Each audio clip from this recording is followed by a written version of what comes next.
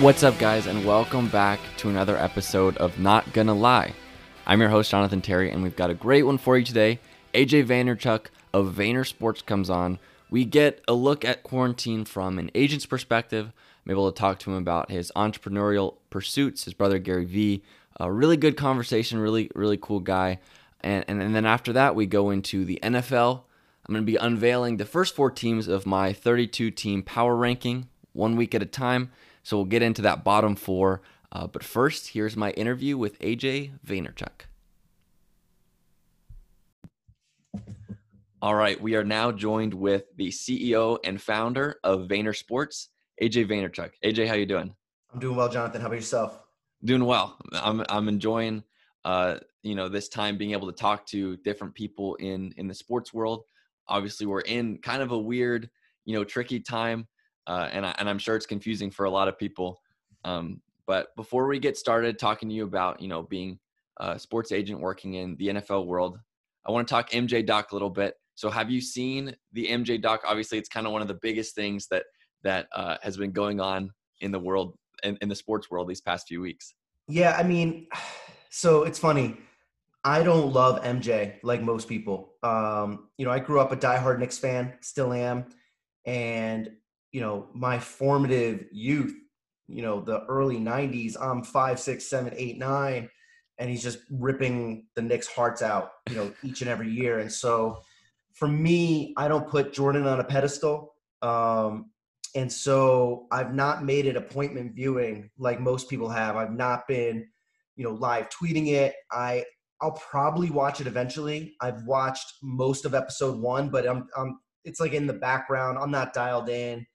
I just don't love the guy. And so I'm not, it's him, it's Tom Brady. There's only a few guys that I won't dial into a 10-part documentary series on. But, if this was Magic, LeBron, whatever, I'm all in. But just given who it is, I've been behind.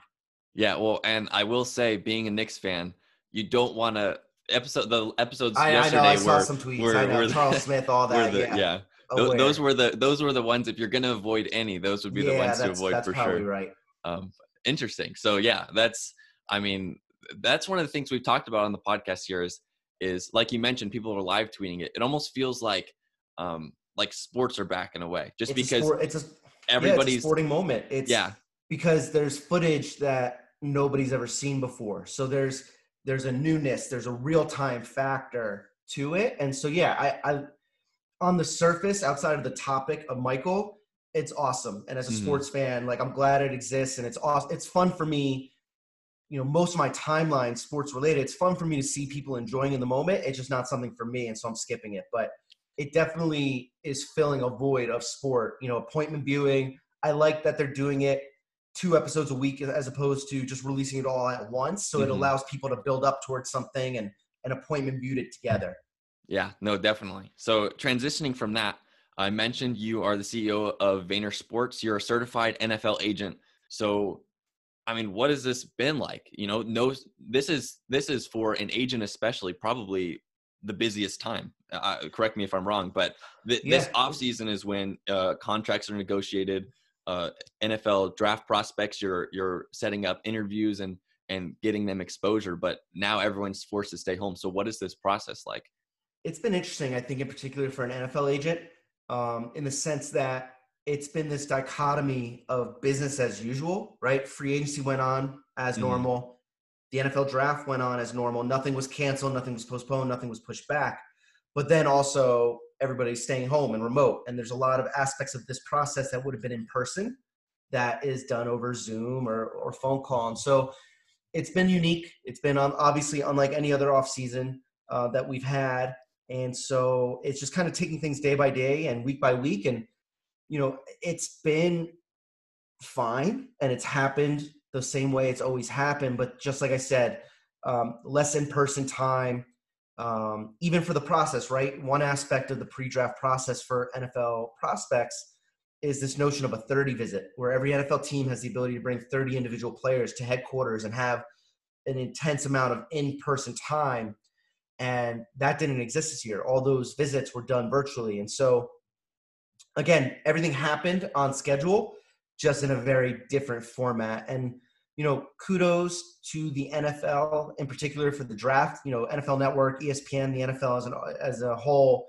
I think there was actually this unintended benefit from the draft where I've had numerous people tell me that they actually enjoyed this draft more than any other draft, because I think it took this big corporate entity and humanized it and made it more intimate, where you saw GMs and head coaches with their little kids and at their home, and it's just more personal, and it kind of removed a little bit of the disconnect between the fan and the league and its players and its executives. And I think that actually ended up being a positive. And I think you'll see future drafts be a little bit of a blend between the typical format and this format. And I think it'll end up being a better product because of it. Yeah, I was hearing a lot of the same thing, just reading articles and kind of going in depth into some moments where, teams were trying to organize a trade. I know the Redskins coach, Ron Rivera, actually gave teams his wife's phone number in case he was busy and, couldn't get a hold of them. So it's kind of interesting. I mean, I think from a technology standpoint, things flowed on the outside pretty well. Yeah, I agree. So, but obviously you can always improve, and you hear stories about, I think it was the Ravens GM, his Wi-Fi shut down like 5 picks before they were about to take their player, and it came back on like 2 picks before. So it's just those sort of things are just fun little anecdotes. Yeah. How was your draft night? I mean, where were you? What were you doing? Kind of what was that like for you? It was good. I mean, it was a little bit different, being quarantined and everything, but like I said, business as usual. And it kind of went as it went. And, there were some positives, there were some negatives, just like any other year. But, for me, it wasn't too dramatically impacted by the quarantine. I think one thing that probably impacted more agents than myself was, and some agents went ahead and did it anyway, which I don't necessarily agree with, but their body and their decision, their freedom. But a lot of agents tend to spend draft day with a client or multiple clients. And so you did get to see some of that. There were a few agents that were actually with their player and in their home. And again, from a health perspective, I'm not sure whether I agree with that or not. I elected not to do that. I just didn't feel comfortable, having a family and impacting another individual's family with that, especially me being in New York, where, we're a bit at the center of this whole thing. And so that's one area where I think some agents had a very different experience. But for me, this was my first year being certified and having a client in the draft. So I've never had the opportunity of going and doing that. And so there's that. Okay. Yeah, no, that's awesome. The one thing I was going to ask you about, and it was kind of an interesting thing that I was reading an article on ESPN a couple of days ago. So there was this big bidding war for Tommy Stevens, a quarterback, who had agreed to sign with the Panthers as an undrafted free agent. And the Saints were trying to get him, and they couldn't get him. And because he'd already agreed, so they said, we'll just draft him instead. Yep. So that kind of shined a light on, technically it's illegal. So I guess teams are not allowed to discuss dollar amounts with the NFL teams, with the agents. So that kind of brings about the question.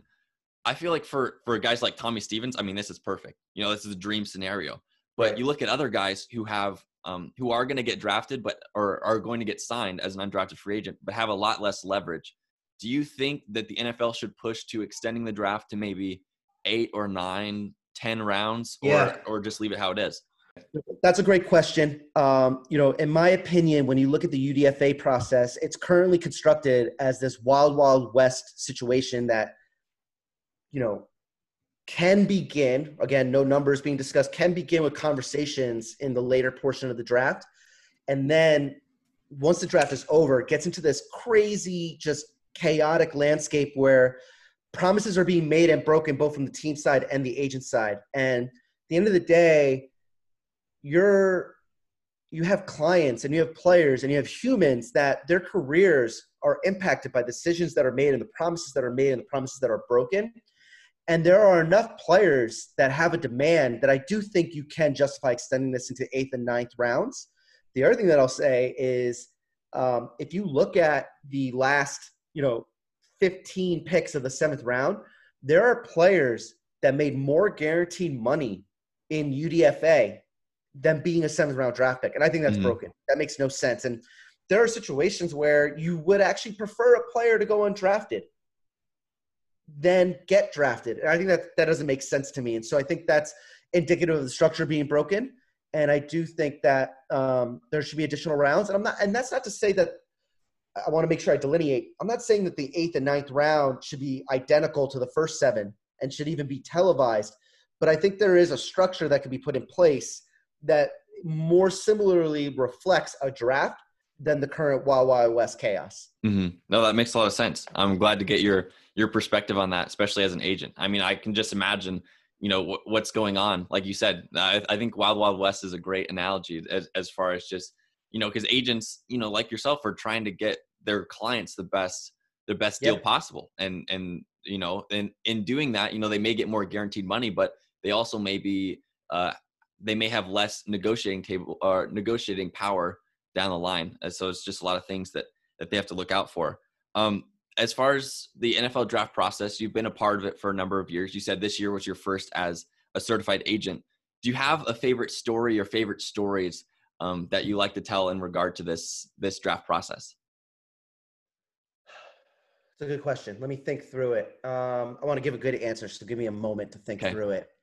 I think it's not a specific moment, but it kind of just speaks to the process as a whole, and it happens every year. I think one of my favorite moments, and I'm going to skip the obvious, a player getting drafted and having their dream realized is obviously the best moment, right? Mm-hmm. Getting the phone call from them or being there with them is the best moment. But along the process, as opposed to the culmination of it, and I guess in a similar vibe and akin to it is when a player finds out that they either made, one of the all-star games or the combine, right? Because the draft process is a series of steps and a series of milestones, right? And so, Mm-hmm. All-star game circuit and then combine, pro day, there's these things that you need to accomplish and check the box for. And so just that moment of being in a position to let a guy know, hey, you've made the Senior Bowl, or hey, you got your combine invite, that's just fun. And it's heartwarming and it's exciting. I'll go back and give you a more specific moment. One of my favorite moments was, and in general, is kind of bringing our draft class together. So, for example, a couple years ago, we had multiple players in the Senior Bowl, and just having them and, instances where their families actually came down and just doing a big family dinner. Same thing for the draft. The year Josh Jackson attended the NFL draft, Kyle Allen also attended the NFL draft. And Kyle's story, he was actually undrafted, but he attended the green room and the draft process for night one as a part of Sam Darnold's friends and family. Okay. And so we had dinner the night before the draft getting started with Josh Jackson and his family, but then also Kyle and his girlfriend Summer. I love bringing our guys together. Another instance of that is, and we have to wait for this, but I'm really looking forward to, we actually had Darnay Holmes drafted to the Giants, but then we also had Austin Mack and Jaquarius Landry sign as undrafted free agents. And then we already have Leonard Williams as a member of the team. So we have 4 players that are New York Giants, and I'm looking forward to when everybody's allowed to come back to the Jersey area. I'm local. I'm in New York. And so me being able to get those 4 together is exciting for me. And so that kind of stuff is really fun. Yeah, no, that's awesome. That's cool. So let's talk about how Vayner Sports began. Obviously, it's been growing over the last number of years. But what's the origin story? What's the beginning of Vayner Yeah, it's Sports? a good origin story. So Gary and I grew up diehard Jet fans. And, one of the things that we did along the way was we kind of defaulted to a standard gift where rather than having to think of, what are we going to get them, this and the other thing, are they going to like it, or are they not? We just defaulted to getting each other Jet jerseys. And, over a period of time, we had a lot of them. And so what it then defaulted to was almost a game within the game of getting a Jets jersey of somebody that is not, the star quarterback, the star defensive player, but more the younger, up-and-coming, back end of the roster type. And so for Gary's birthday, his birthday's in November during the season, I got him a Walter Powell jersey. Okay. Now, at the time, Walter was a 5th wide receiver / punt returner for the Jets. And so I got Gary a Walt jersey, and he went and wore it the following Sunday, 2 or 3 days later. And then during that game, somebody snapped a great photo of Gary wearing the jersey, and he posted it on Twitter. And Walter's agents actually reached out to us.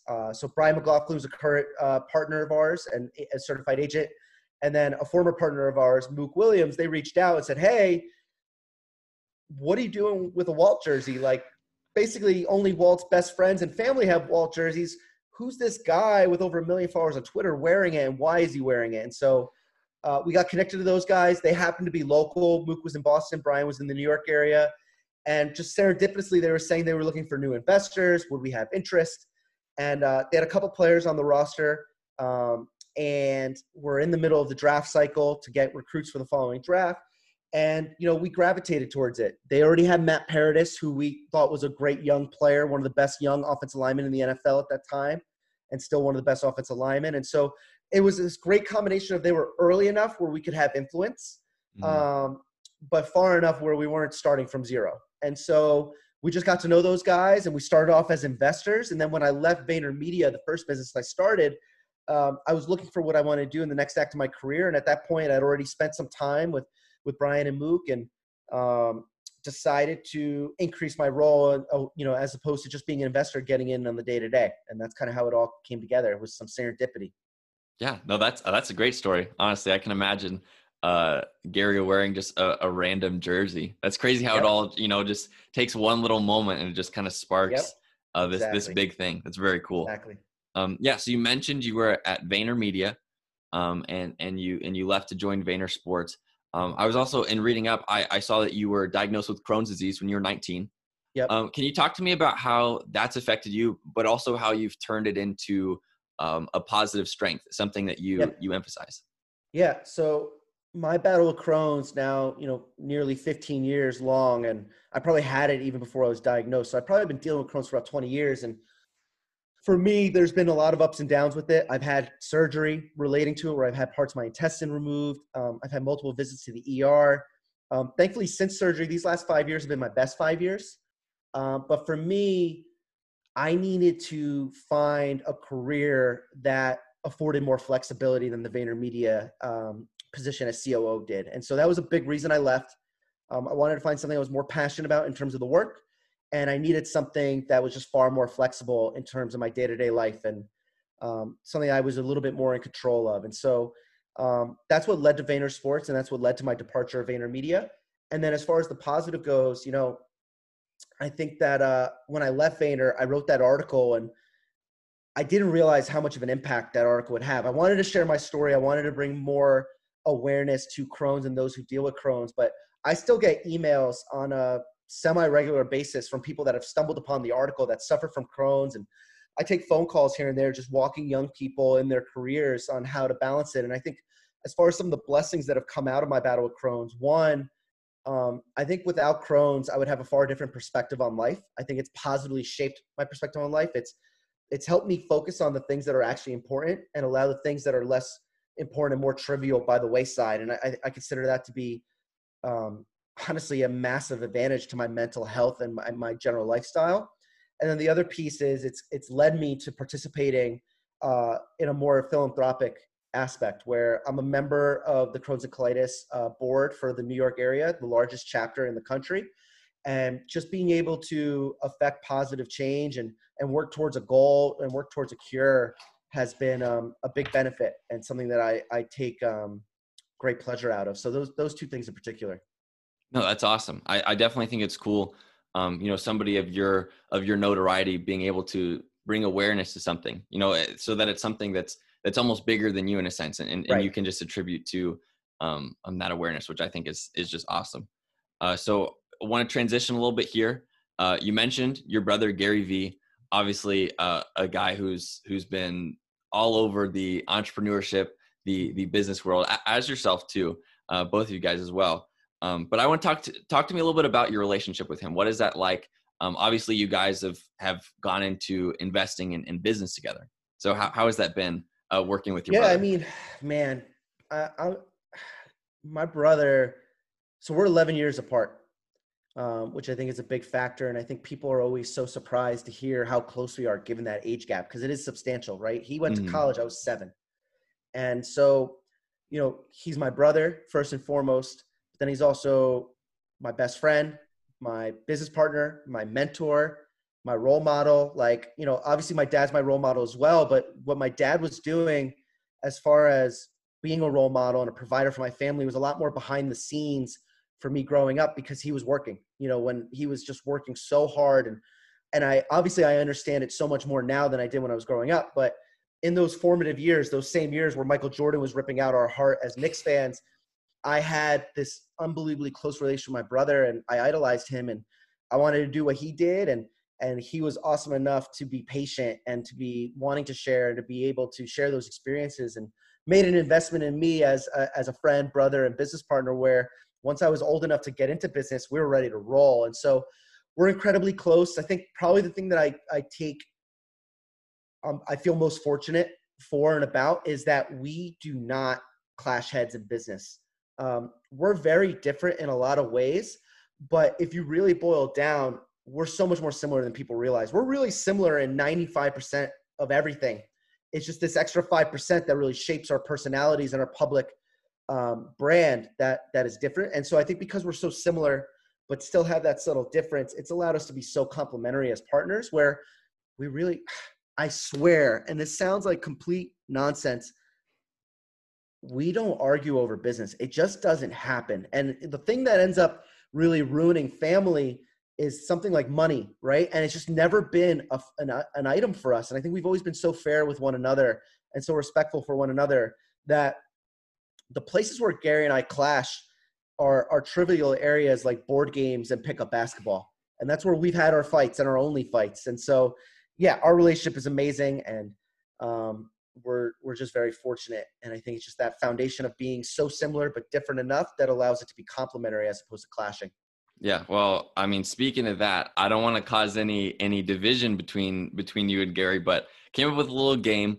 I want to get to know the Vaynerchuk brothers, but only from AJ's perspective. I mean, obviously, Okay. if Gary wants to come on and share his story, he can. But I got this game. It's called Gary V and Me, or Me, Gary V or Me. So I'm gonna just go through a couple of different, like maybe hobbies or just different personality traits or something like that. And I want you to tell me whether that's your brother is better or it sounds more like you. Okay. So you mentioned, let's just start off with the two things you mentioned. So who's winning pickup basketball games more? I'm winning pickup basketball. And he would say the same. Okay. He'll take a few. Mm-hmm. I would say it's probably 75-25, me, maybe 80-20. But basketball, I would say, is the one sport that I'm clearly better in, and he would agree with that. Okay. And then board games. Who's a better board game player? It's a toss-up. Okay. It depends on the game.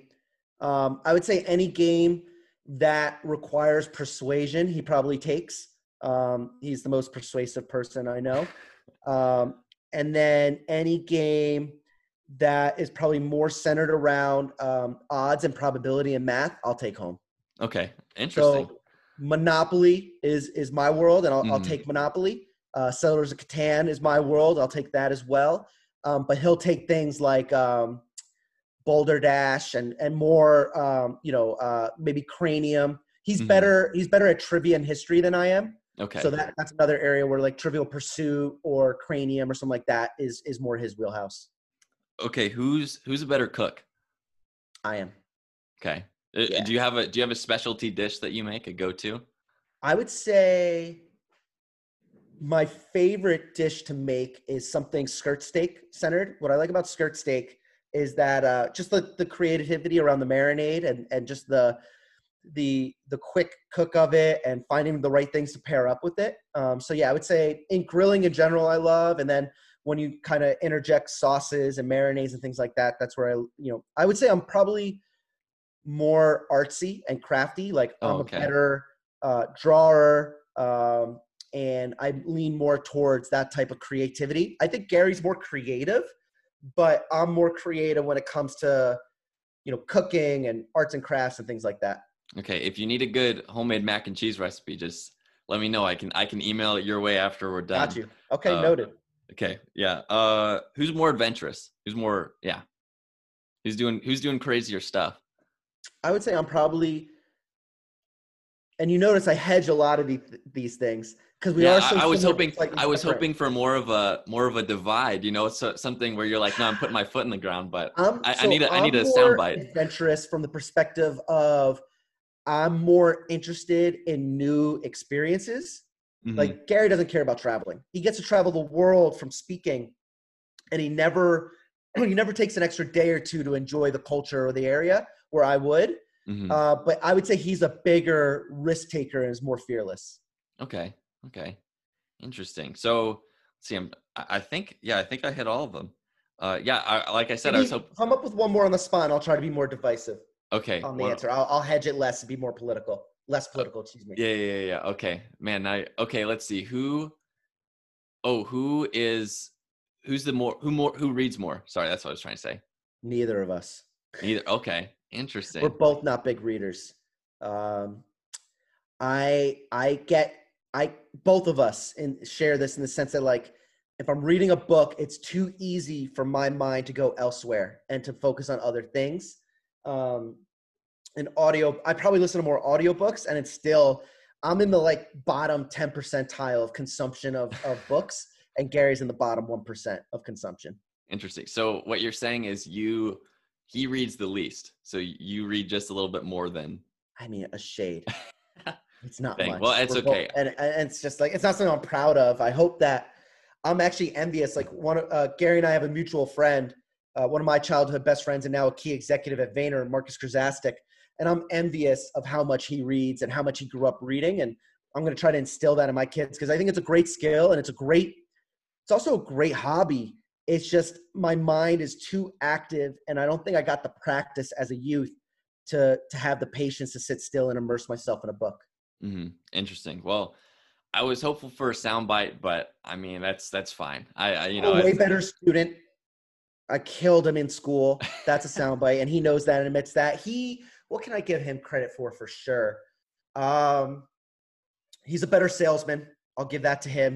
I think he's a better public speaker. I think he's the best public speaker in the world. Something that I think I'm better at that he would debate more so.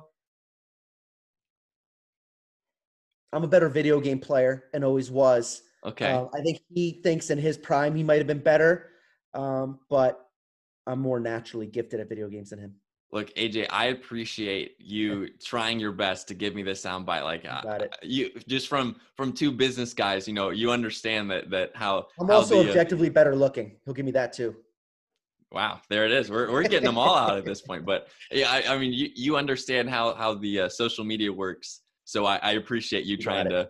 trying You to got help it. me out there. You mentioned you are a father. You have a daughter, And a son. I got and a two son. kids. Okay, Mm-hmm. two kids. Awesome. So how is being a business executive, either working in the sports world or the business world, what attributes or ideas have you taken from that into your parenting?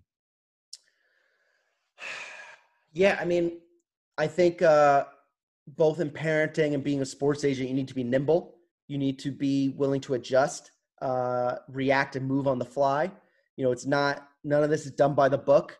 It's life, it's human nature, and things shift and evolve. And so, flexibility, being nimble, those are all things required. I think representing players and athletes is a service-based business, and especially in their early youth, um, being a parent is a service-based business, right? And so, Mm-hmm. whether it's changing diapers and these little ones, my daughter is almost 3 and my son just turned 1.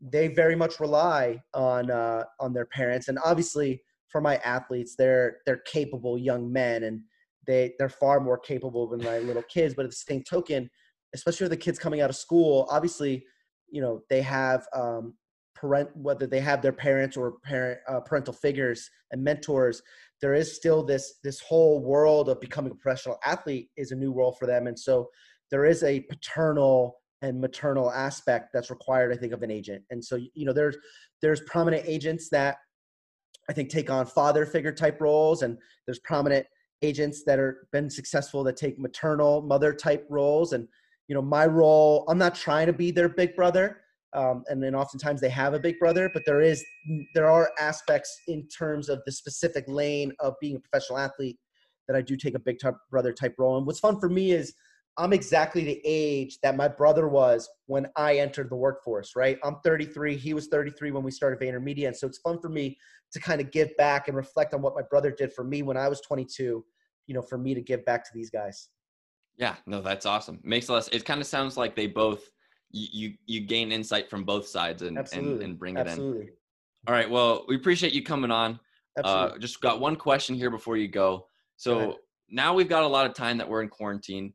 What advice do you have to entrepreneurs? And this is nice that I can get you on because I can ask questions that pertain to me as well. Sure. But what questions or what advice do you have for entrepreneurs that are looking to get into something, whether it's starting a podcast or starting up their online business or whatever it may be? What advice would you give? I think the biggest piece of advice I have for anybody starting is crawl before you walk before you jog before you run before you sprint. I think something that is a mistake is we allow ourselves to get excited about a new idea. And something I like to do sometimes is sit on that idea for 24 hours to see if I feel the same way about it, as opposed to getting caught up in the moment and then reacting. So allowing things to digest. So call that the crawl before you walk stage, right? Like even before you start getting there, allow yourself to kind of dwell on it and digest it and feel it and make sure it's something you're passionate about. And then on top of that, rather than going out and spending a ton of money to build it or to start it, prove it out.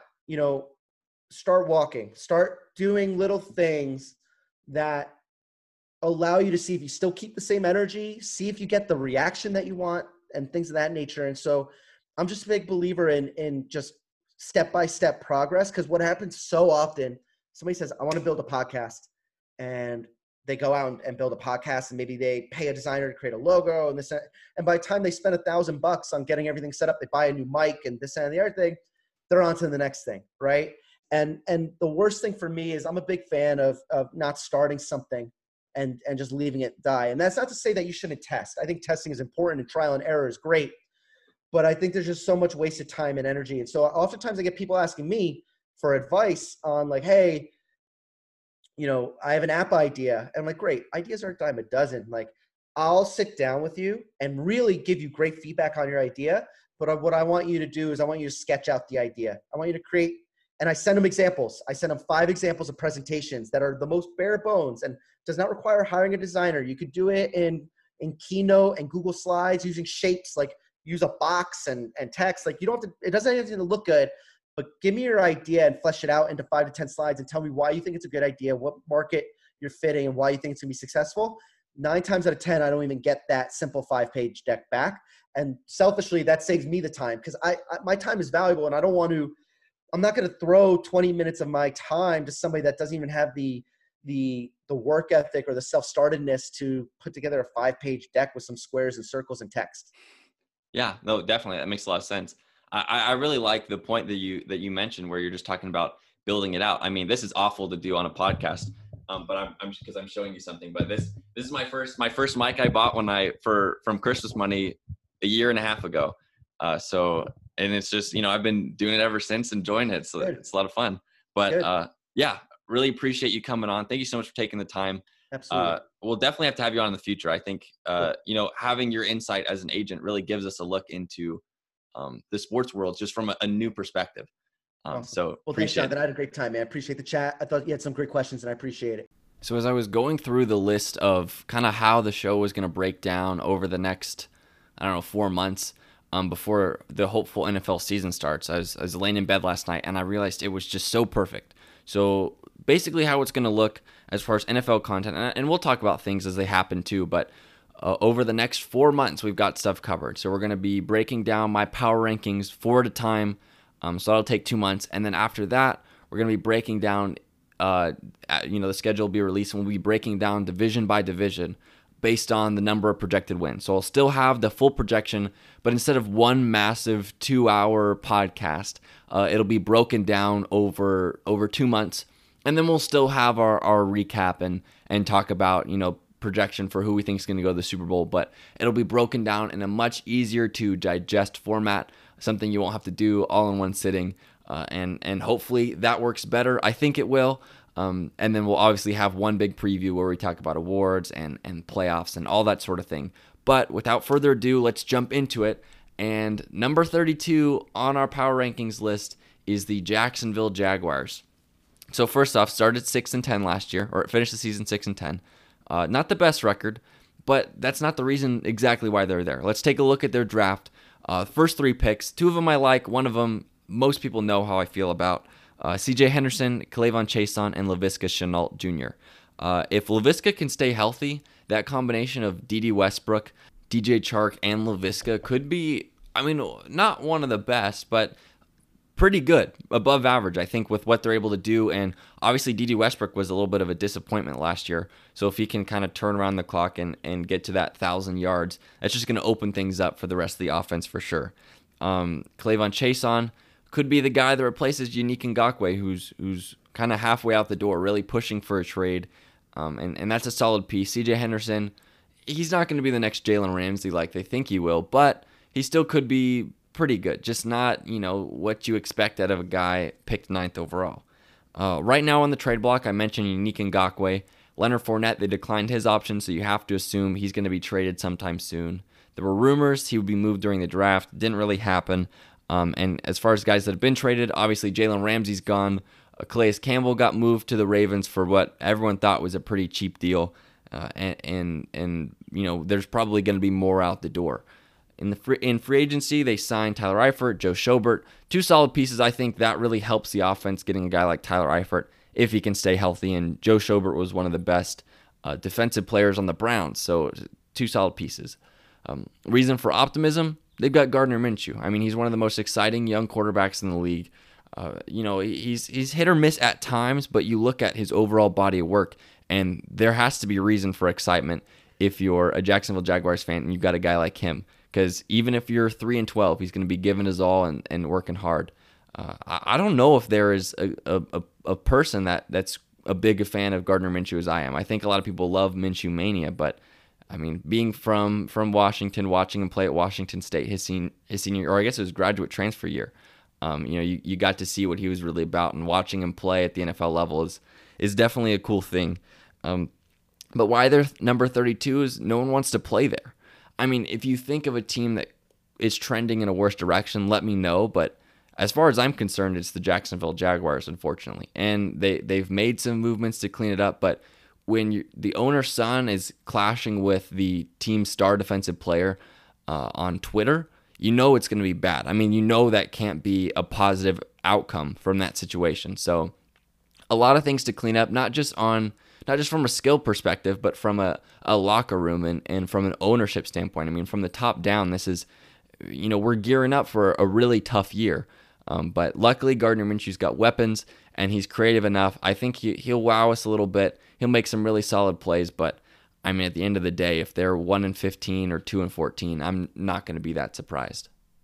And next up at number 31, we've got the Detroit Lions. So looking at their outlook last season, not the best. Finished 3-12-1. That one tie coming to the Cardinals early on in the season. They were busy in the offseason. They traded away Darius Slay. They signed Chase Daniel, Jamie Collins, Danny Shelton, Desmond Trufant. Always have to add a Patriot guy in there if you're Matt Patricia, for sure. In the draft, they took Jeff Okudah, which I thought was a great move. DeAndre Swift, arguably the best running back in the draft. And then Julian Okwara with their first 3 picks. A guy who a lot of people are excited about. I haven't watched a ton of tape on him, but he's making his way into that sleeper list and a good value for sure at that spot for them. They lost Damon Harrison, a.k.a. Snacks, in the offseason. Probably their most notable loss, probably just a salary cap standpoint, getting a little bit older. But optimism for 2021, they've got a top 10 offense when healthy. You look at Marvin Jones and Matt Stafford and T.J. Hawkinson, DeAndre Swift. That's a really good group. That's a solid combination of players. And if they stay healthy, then they can reach a lot of potential and maybe win, 6, 7, 8 games. But the reason they're at number 31 is because they're never healthy. They're always getting injured. Something's going wrong. And they signed Chase Daniel for whatever reason. What's going to happen to Matthew Stafford? Are we going to be in a situation next year where the Lions have another top 3 pick and they say, you know what, maybe it's time to move on? I think that's a very real possibility. Matt Stafford's put up big numbers, but unfortunately, when it's counted, he struggled to come through. So, yeah, I wish the Lions, had gotten a better roll of dice. And honestly, Matt Patricia's probably on his way out the door. I mean, this is a playoff or bust year for them, and unfortunately, they're not anywhere close to the playoffs. Coming in at number 30, we have the Cincinnati Bengals. Obviously had the number 1 pick over this past season. So, I mean, a good thing and a bad thing, yes. A lot of optimism here in Cincinnati, drafting Joe Burrow, and then following it up with what I thought was a really solid class. You get a big target in T. Higgins, who Graham last week compared him to A.J. Green, a guy they've got on the roster right now. And then a linebacker, Logan Wilson, who people are in love with. I think this may be everyone's favorite third-round pick as far as value goes and efficiency. So from a draft standpoint, those top 3 rounds, really solid pieces, guys who are probably going to start right away. They signed their big spenders in free agency, signing DJ Reader, Trey Waynes, and Von Bell, which is very uncharacteristic for them, something that you wouldn't have expected. And then, obviously that you heard that Tyler Eifert signed with the Jaguars just a couple minutes ago here. And then Andy Dalton was released earlier this past week, I believe, and kind of clearing space. So now it's Joe Burrow's locker room. Ryan Finley's going to be his backup, and they're going to go from there. It'll be interesting to see how this whole process works. I mean, nothing gets a fan base more excited than a new quarterback, and especially a quarterback who is very highly rated and sought after by a lot of teams. So their reason for optimism here at number 30 is they've got Joe Burrow, and they've got a guy in Zach Taylor who is Sean McVay's quarterback coach. We're not at the point yet where Sean McVay has been totally disavowed as a good coach, and therefore his coaching tree is good as well. So we're at this point where right now there's a lot of hype in Zach Taylor and what he's able to do. If he can develop Joe Burrow, hopefully get AJ Green to come back and play with T. Higgins, John Ross, just Alex Erickson, the guys they've got there, Joe Mixon. That's a solid group. I think that's a really good group of offensive talent, defensive talent they've addressed. But at the end of the day, the reason why they're number 30 is they've got a lot of holes. I would have liked to see them be more proactive in filling out their offensive line. They signed 1 guard earlier or during this offseason. So at this point, you're putting Joe Burrow into a situation that's going to be really tough. He's going to take a lot of hits in his first year, and it doesn't matter how open his receivers are. If he can't have ample time to throw the ball, he's going to be in trouble. So unfortunately, just too many holes for the Bengals. They may not be picking first in the draft this coming year, but they're probably going to be pretty close to it. I think it's rare when you find a quarterback who can truly turn around a team from his first snaps. I mean, RG3, he was one of those guys, took the Redskins to the playoffs his first year. Andrew Luck was another one of those guys that right away, he was the key to their success, both of those guys. And unfortunately, I don't see anyone in this draft class being that way. So we've got the Cincinnati Bengals here at number 30. And finally, our 4th team that will be unveiled today at number 29 is the New York Jets. So this offseason, they were busy, relatively busy from an offensive line standpoint, signing 3 guys, George Fant, Connor McGovern, and Greg Van Roten, to $9 million plus deals over the length of the deal. Obviously, that's not going to be a long-term answer for them. They're looking to get tackles and guards in the draft, but I don't hate the idea of going out and being aggressive and hoping that you can get some suitable play in the meantime, because that offensive line is atrocious. They also signed Brashad Perryman, they signed Pierre Desir, and they lost Robbie Anderson, which was a big loss for them. Would have liked to see him get signed and brought back, because the Jets were going into the draft lacking a true number 1 receiver, and they left the draft without a true number 1 receiver. So they drafted Mekhi Becton, which filled a huge need from the left tackle standpoint. They signed Denzel Mims, who was great value at the back end of the second round, a big body target, a guy that a lot of people are saying could be this year's DK Metcalf. I think with what his intangibles are, his size, his speed, you gotta think they're right. And if the Jets can use him well, he'll be very successful, and they can find a nice spot for him in between Jamison Crowder and Brashad Perryman. And then third, they got Ashton Davis, a very athletic safety out of California. I thought that was another great move too. 3 really good picks but they've got a long way to go. A lot of holes. Is Le'Veon Bell going to be the future at the running back position? Is Sam Darnold the future at the quarterback position? I mean, we haven't really seen him get a fair shake as far as a well-built team around him and a full healthy season. So that'll be something that's interesting to look out for. Reason for optimism, Joe Douglas, their GM. I think he's very smart. He knows what he's doing. He's got the best interest for the team in mind, and he knows how to build a team. So that's really good, and they signed him to a long enough extension or a long enough deal that he'll be able to get it done.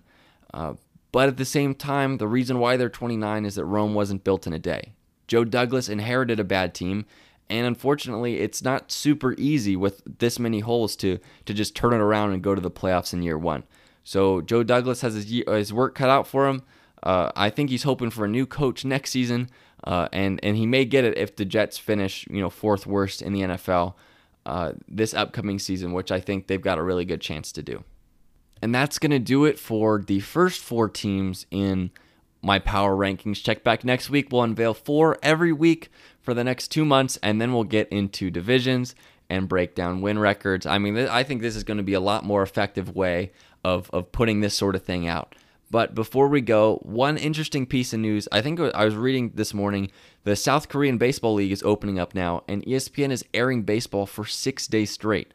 So there may be a really good chance that, South Korean baseball and baseball in general sees some of its biggest numbers ever at this point, just because fans are so ready for sports. And I mean, huge shout out to South Korea, the way that they were able to get a lot of tests ready to go and kept the numbers relatively small. I think it was great the way they handled it. And now they're being rewarded, and we're being rewarded with pro sports. So hopefully they are able to keep everything okay and test players and keep things safe so they can keep the league going. But that's going to do it for this week's episode. Thank you so much, guys, for listening. I really appreciate you taking the time to tune in. While I've got you, feel free to hop on over to Apple Podcasts, leave us a 5-star review, maybe a rating.